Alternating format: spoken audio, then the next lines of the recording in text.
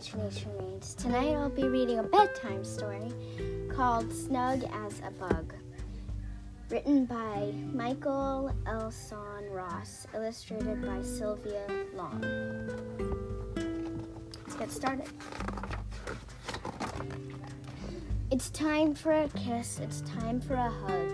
Get ready to sleep as snug as a bug. Stretch out your legs on a soft, silky web. Curl up in comfort in a red, rosy bed. Lounge in luxury on a cool couch of green. Fall into a fluttery butterfly dream.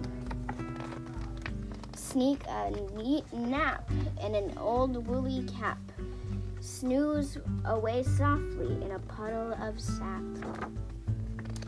Cuddle in a huddle in a grove of tall trees. Slumber under lumber or a blanket of leaves. Anywhere's a bedroom or on a swaying branch in a snowy nest in a shiny shell. On a gorilla's toe or a dirty old sock. Rest cozy, nap happy, dream like a slug. Get ready to sleep as snug as a bug.